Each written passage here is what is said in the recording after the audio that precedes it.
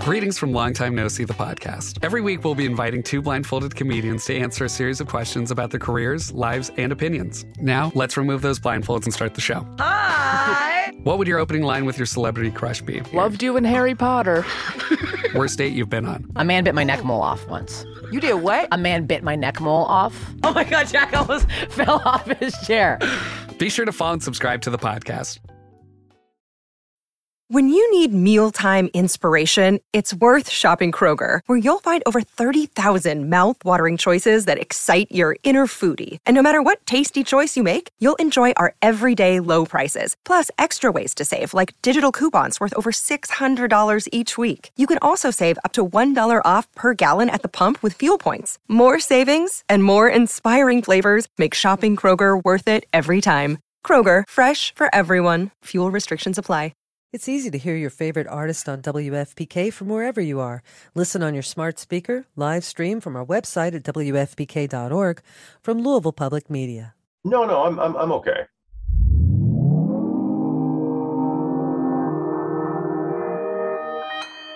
Consequence Podcast Network.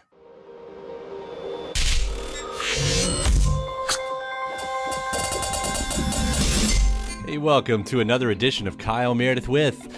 It's the interview series presented by WFPK at WFPK.org, Consequence, and the Consequence Podcast Network. Thanks as always for making your way here, checking out the series. You know what to do.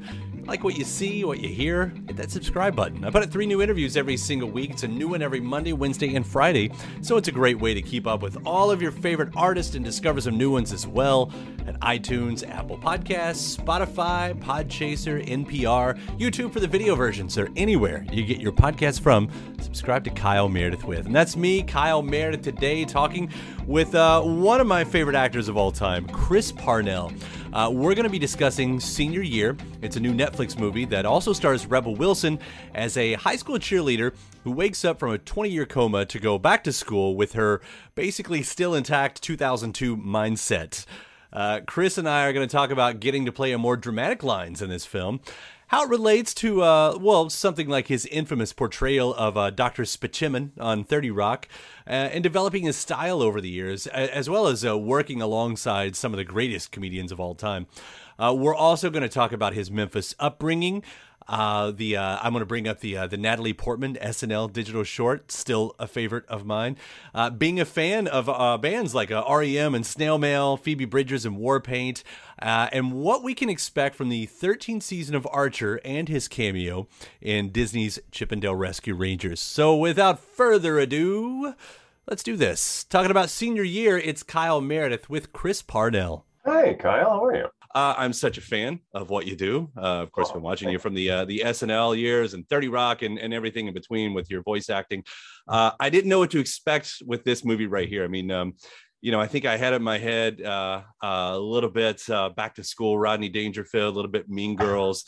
But it's, and by the way, I think it does tick all of those boxes. But this is a really funny movie with some hearts in it. I mean, Rebel's hilarious and you're funny, but tell me about your character, because it's not that you're coming at this from the full-blown comedian stance. You get to play a dad and I guess bring out your dramatic side. Is that the right assessment? Yeah, I think so. Yeah, it was a really great part to play because I don't get called upon to do stuff that's more dramatic very often, and so it was really fun to do that. I play Rebel's character's dad, both when she's young. And she's played by Angourie Rice, and then when she comes out of her coma and is Rebel. But yeah, I've got a couple of boys of my own, and I can definitely relate to being a dad. So it wasn't that big of a stretch. You find that I guess this is one of those questions about, like, do you find that you ever bring characters home or bring yourself into the character? Because again, as you said, you're a dad, but there is still a bit of what's the word? Ludicrosity that goes along with your character here too. But this is a guy that I'm definitely bringing a lot of myself to him.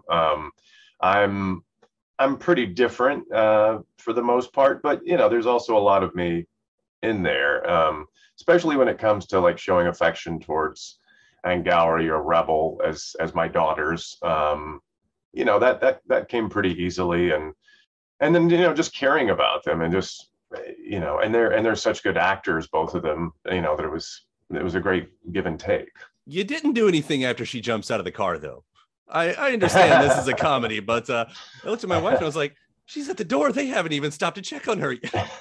Well, you don't know that. We just cut from there. So yes, I like to think that I made sure she was okay, and then she insisted that she go to the front door of All the right. house. Fair. Yeah. I'll play a ball on that one right there. Yeah. It is really nice to see what you're doing here. Like the speech at the end. I mean, it is. I was trying to pinpoint what I loved about your acting, and especially getting to see moments like this, and still trying to verbalize it in the right way. But to me, it seems like that you come at comedy from a drama point of view. I mean, you do tend to play it very straight, sometimes dry. I mean, even Spaceman, when he's delivering, these outrageous lines, it was still just, along like that. Is there a big jump for when you're playing a line like you might have on 30 Rock, with script like on 30 Rock, to something like you're doing at the end of senior year? Well, yeah, because I mean, Spaceman is a much more sort of oblivious character, whereas the dad I play in this is, he's sincere and really cares about people and his daughters especially. So, just the differences in the characters affect how you connect with it. Spaceman is a nutball, I mean, he's crazy. So I don't know that we ever see Spaceman show too much real human emotion. I mean, unless it's just something where he's going crazy, but yeah, with this character, it's nice because I just get to try anyway to be real and really connect. How did the role come about? I mean, is this something you auditioned for? Did they come to you? Very luckily, they came to me. Alex Hardcastle, who is the director of the movie, it's his first feature. He's done a ton of television, and that's how I know him from. He directed quite a few episodes of the show Suburgatory that I was on several years ago, and he thought of me for the part. And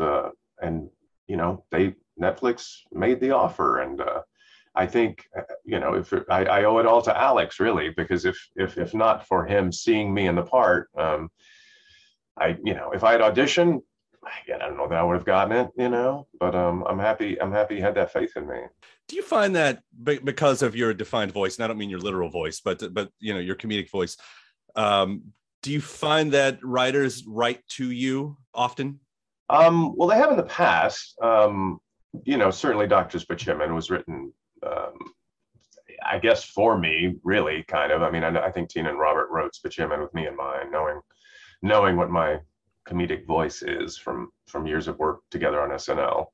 I think every now and then there's a part that comes along that I think somebody has written with me in mind, but it's usually a matter of, I think it's more about saying, oh, I could see Parnell in that part, kind of a thing, and then I do tons of auditions, and you just hope that something comes out of those. Obviously, the difference, as we're talking about, the difference is the character as you're playing in senior year versus Spaceman, but even like Word Girl, I've got a son, grew up on some PBS. I mean, Word Girl was a part of our life as well, but it's still, I find that you're, as a fan, as a viewer, I should say, that you're able to use that art so specifically. Did you ever figure, is there a straight line when you developed it? Can you pinpoint where you started to develop your sense of comedy? I don't know. I mean, I guess my sense of comedy, I mean, some of it's, it's just innate, because I used to be like a silly kid, a class clown, and got into trouble all the time. And then, I'd watch Saturday Night Live with my dad in the very first years of the show. We'd get to watch that at night, sometimes on the weekends. And then I did a play in high school called Greater Tuna that was very comedic, and it was me and my friend Dan McClary. We each played about 10 different characters, and that was the first time in a long time, really, that I had, or maybe the first time, where I'd been given a script that said, hey, these, go crazy with these parts. Now our director and our still good friend Frank Bluestein, he had faith in us, and it was a big task, but you had to figure out how to differentiate these different people. And then when I got to LA, and some people said you should take classes at the Groundlings, so I did, and that was hugely influential too. I mean, drama school. I went to North Carolina School of the Arts, and that I always felt good about coming from sort of that side, from a dramatic side, being about acting as well as you can. And thankfully, Mr. Bluestein, I still call him Mr. Bluestein, my high school drama teacher, and he knew what good acting was. He knows what it is. And so he was able to instill this idea of what it should be if you can get there, as opposed to just emoting at the top of your lungs or like doing huge emotions every chance you get. It's just about connecting. It's like, when you see good acting, it's that's what it's about. And the Groundlings was very influential. I got to do some comedic parts at School of the Arts that were great. We did a restoration comedy called Sir Fopling Flutter, or Man of Mode, and I got cast as the lead, and that was a moment to shine for me. It's a very silly character, but it went well. I connected with it, and then the Groundlings was great for me, and that led to guest star parts in sitcoms, and ultimately Saturday Night Live. So I don't know if that's an answer to your question at all, but that's a little bit of my comedic history. Yeah, no, it sort of is. Some people do, I mean, again, multitudes, as the phrase goes, that we contain, you do different parts in different styles, but I do find a lot of artists, comedians, actors, musicians, you start to figure out what's your voice and how to craft that and mold that. I was listening to an interview yesterday with an Americana guy, Rodney Crowell, and he was saying, like, you use the word innate. Like he said, I don't think you can learn to be a good songwriter. Like the greatest songwriters are born with it. Yeah, that's probably true. But I'm not a songwriter, so I don't know. But I think as you get older, as you do it more and more, you hopefully get better at it. But I used to play Rodney Crowell I worked at a country radio station as a DJ a couple of summers when I was back home from college, and we played him and a lot of great classic country music, which I'd never really listened to before that, but it was a great couple of summers doing that. But yeah, for me, the challenge is not getting complacent, not just sitting in this comfortable place of doing Chris Parnell, whatever that means to you, but being able to hopefully, reach beyond the comfort zone and do things that don't necessarily come as naturally. I'm no Daniel Day-Lewis, but you want as an actor to be able to do different kinds of things, hopefully, and you're always striving for that, or I am anyway. The ability to transform into something. Now, having said that, what I bring to a part has sort of narrowed, or at least what the perception is, I think, has gotten settled, so that you have a sort of, dare I say, brand. You have a style of comedy that you do, and the reality is that'll probably be mostly what I kind of play going forward, and that's fine, and I'm happy to do that. But you want to always try to be specific. What makes this or that person that way, and a lot of it is in the writing, honestly. I mean, you could make that decision tomorrow to become a Daniel Day-Lewis. I could not. I do not have that level of skill or dedication, I think. So I'll kind of jump back and forth to this new movie with, again, senior year, Netflix. Just an amazing cast. I could watch you and Sam Richardson go on and on. For folks who's about to see it, there's a scene where it's the grown-up version of Seth and Sam, and you were sitting there on the couch, still grilling him as if he was a child. Yeah. And it's one of your funnier moments in this movie right here when you do get to bring the comedy out. I mean, it's something like that. And I don't mean this to come across as the lame question of, hey, did you guys have fun on the set? But I do wonder, like, when you've got a cast like this, full of comedians, like, what is the set like? I mean, because in my mind, it's the circus, and I don't know if that's the case or whatever, but what was it for this experience? It was fantastic because I am lucky in so many ways to get to work in comedy. And I tend to find that the majority of people in that world are nice people. I know they're not all necessarily, but like the actors that have careers doing comedic parts, most of the ones I've encountered that I've worked with are good people. They're nice people. They're easy to get along with. They don't have too crazy of an ego or whatever. And so, you know, when you got Sam, you got Mary Holland, obviously Rebel, who is just real and cool and normal and extremely funny. It's great. It's the ideal working environment. You know, it was like that on Anchorman and then Walk Hard and so many other things. But yeah, that scene with Sam was really fun to do. And then he's great. Mary Holland is amazing in this film. Rebel is obviously. And then you also have all these young actors that bring this very youthful energy to it. I just went to the premiere the other night, and there was another cast and crew screening a while before that. And it's just, it's kind of a love fest, you know? I mean, people like each other, and it's great. Zoe Chow is delightful. And Justin Hartley, who I never, well, a lot of these people I'd never worked with before, but he's such a cool, good guy, and brought a lot of comedy that I think some of us didn't know he had in him, you know? And then Rebel was just, sometimes Rebel would be doing a scene. The one in particular that comes to mind is when she was, didn't want me to take her phone away, and she's kind of going crazy in the living room. And I thought, inside, I didn't say anything, of course, but I thought, this might be a bit much, you know? She might be taking it a little too far. But son of a gun, when I saw the screening for the first time, I was like, nope, that is brilliant. That is freaking hilarious. And she knew exactly what she was doing. You know, she's quite brilliant. Yeah, as a dad, I'm sure I've lived those moments with my son. You know, just the total over dramatic freakouts. You know, that tends to happen at those times. Oh yeah. So you want to be a rock and roll star? No? Well, how about a podcast star? Well, as it turns out, there's a new all-in-one platform just for you. It's called Anchor, and it's the easiest way to make a podcast. And check this out, it's free. There's creation tools that allow you to record and edit your podcast right from your phone or computer, and then Anchor will distribute the podcast for you, so it can be heard on Spotify and Apple Podcast and, you know, everywhere else in podcast land. And what's even better, you can actually make money from your podcast. Go figure. No minimum listenership on that. It's everything you need to make a podcast in one place. So go ahead. Download the free Anchor app right now or go to anchor.fm to get started. So what are you waiting for? Podcast stardom is within your reach. But it does come across as an original idea, which you don't always get in a script. And again, I reference some points that it reminds me of, but the way the script specifically, you know, finds her in a position to go back to school after 20 years in a coma. I think when I realized that, because I don't know that I'd read, you know, the write-up or before it, just kind of went into it a little bit blind and going, oh, this is cool.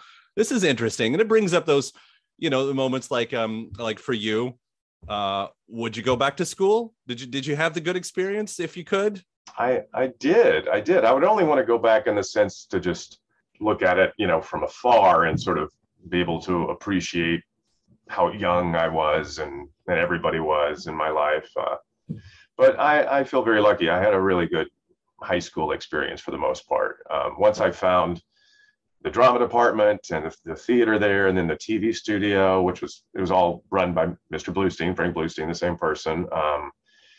You know, those are my people, and that was, you know, I've kind of stayed in that group in different versions of it since then. So yeah, I mean, I did the plays, I did the musicals, I was an anchor for the news show. I directed some of the live sport coverage that we did at the TV studio, and I did the morning announcements. You know, the one thing I wish I had more was more confidence with girls. I mean, I had a few girlfriends who were wonderful, but yeah, I wasn't super confident when it came to the ladies, and I'm only more confident now because I'm happily married.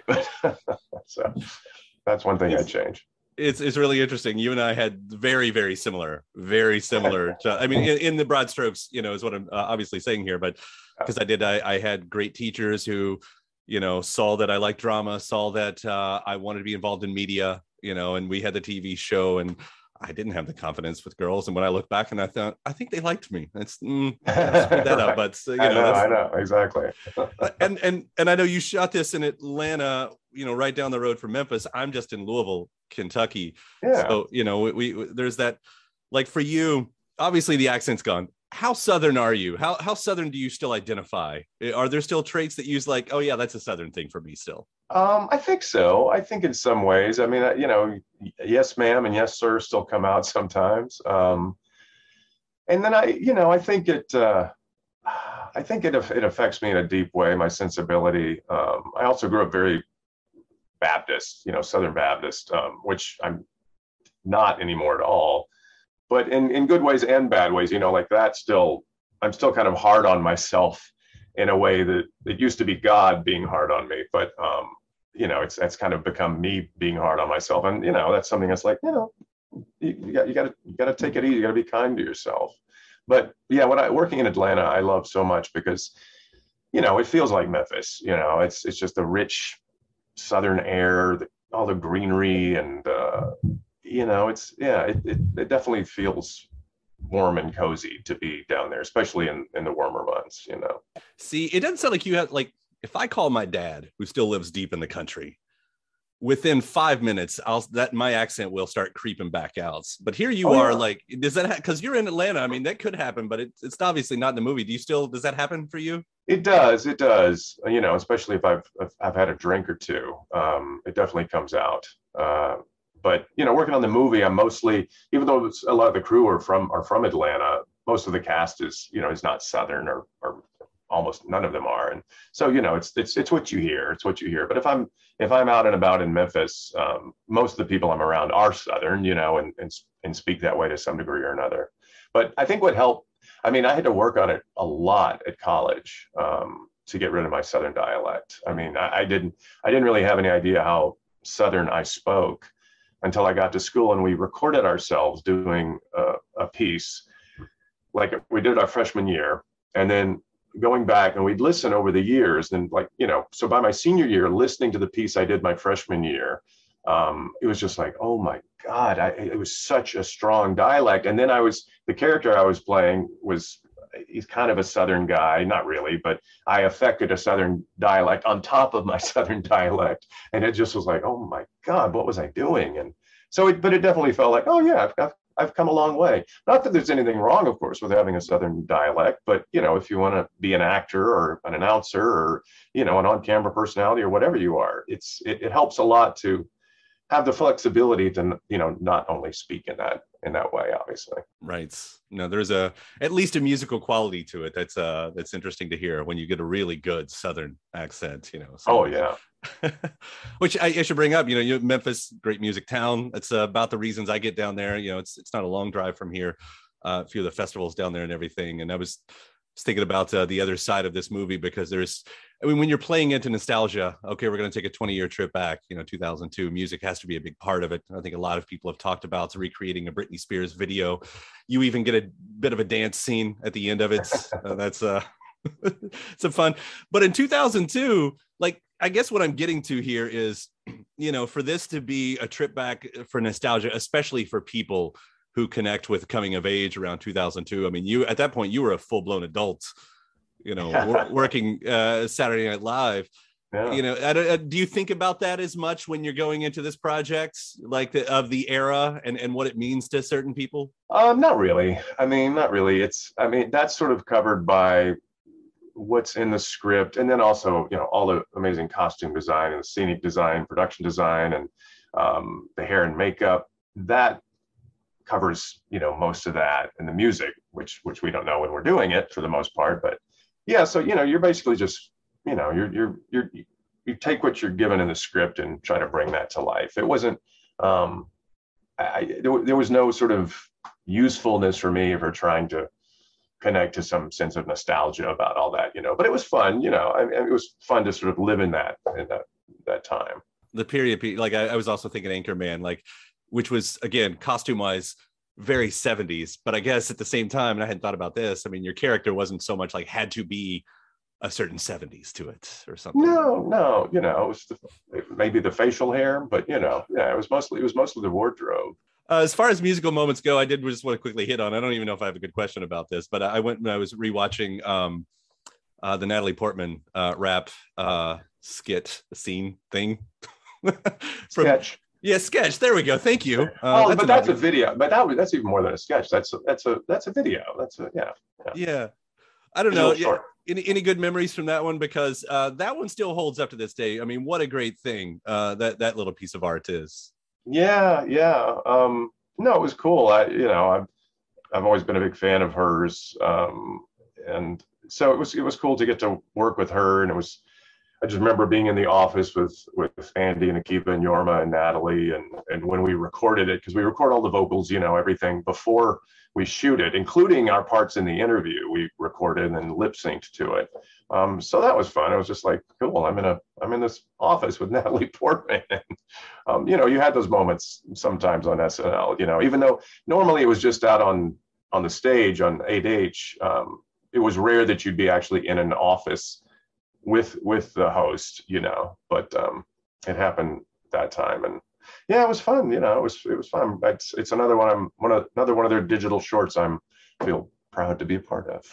Immortalized inside. Was I'll quickly hit on the music. I know you did the country station stint, which wasn't exactly your lane, but what were you? Was hip hop your thing? Like, what was your musical identification? No, it's I see REM back there. That REM was big for me. In high school, it was U2, REM.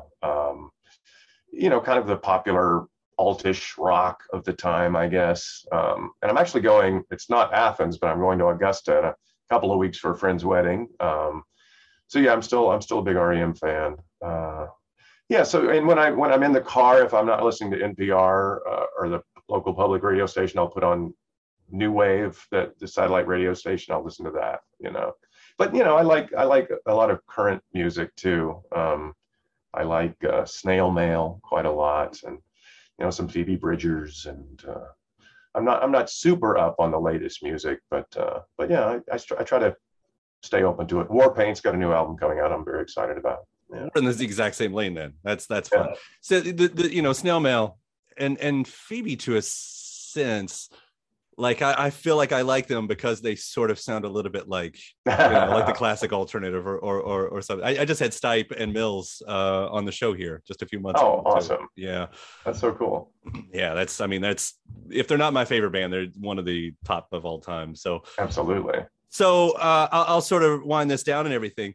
As we come out of talking a little bit about SNL, do you, as most of the roles that you're doing are, of course, again, like in senior year or voice acting, do you find that do you write at all? Because I know it's such a big part for a lot of people at Saturday Night Live. Do you carry that with you? Do you find that you're still kind of exercising that muscle? I sadly do not.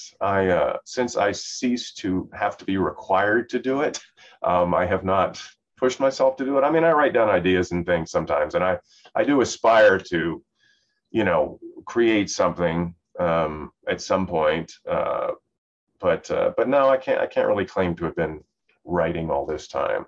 That part's not there. Well, I know you stay busy.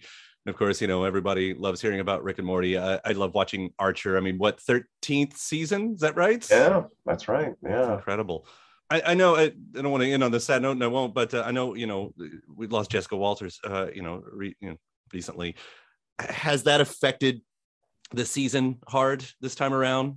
Yeah. They for the upcoming season, they had to rewrite it, or they hadn't written it yet, I don't think, but any ideas they had sort of in the works had to be adjusted. But I think the producers especially had a sense, that Jessica might not be around so much longer, sadly.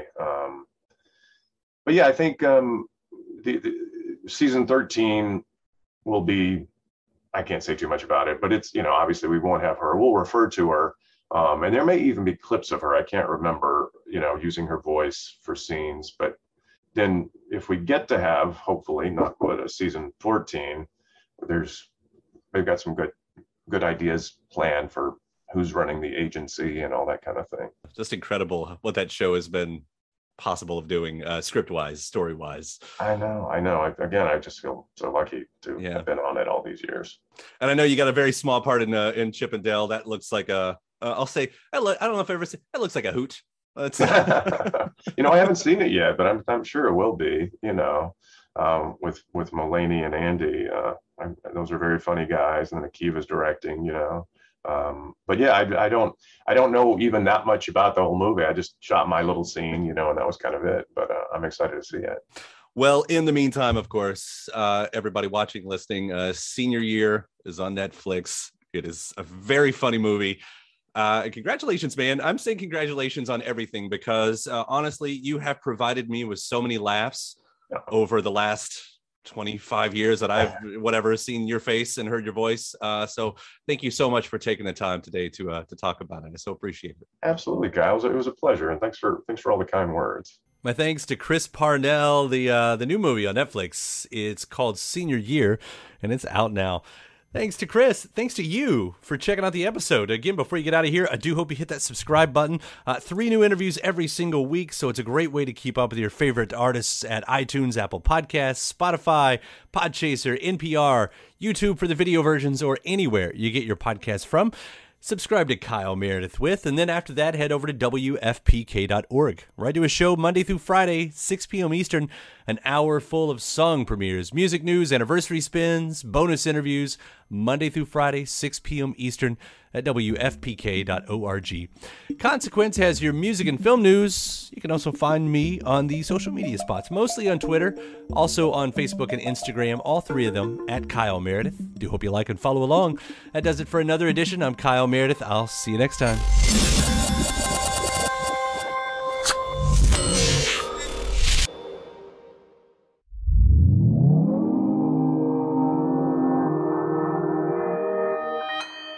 Consequence Podcast Network. It's easy to hear your favorite artist on WFPK from wherever you are. Listen on your smart speaker, live stream from our website at WFPK.org, from Louisville Public Media. Hey there, it's Kyle Meredith from Kyle Meredith With. After you check out the latest episode of my show, be sure to check out some of our other great programs on the Consequence Podcast Network, including Standing BTS, a bi-weekly podcast covering all things BTS and ARMY, and The Opus, Consequence's original documentary podcast exploring legendary albums and their lasting legacies. So head to consequence.net to listen to these podcasts and many great others. When you visit Arizona, time is measured in moments, not minutes. Like the moment your work stress disappears as you kayak through the canyons. Or the moment you discover the life-changing effects of prickly pear chocolate. But nothing beats the moment you see the Grand Canyon for the very first time. Visit a new state of mind. Learn more at hereyouareaz.com. When you need mealtime inspiration, it's worth shopping Kroger, where you'll find over 30,000 mouth-watering choices that excite your inner foodie. And no matter what tasty choice you make, you'll enjoy our everyday low prices, plus extra ways to save, like digital coupons worth over $600 each week. You can also save up to $1 off per gallon at the pump with fuel points. More savings and more inspiring flavors make shopping Kroger worth it every time. Kroger, fresh for everyone. Fuel restrictions apply.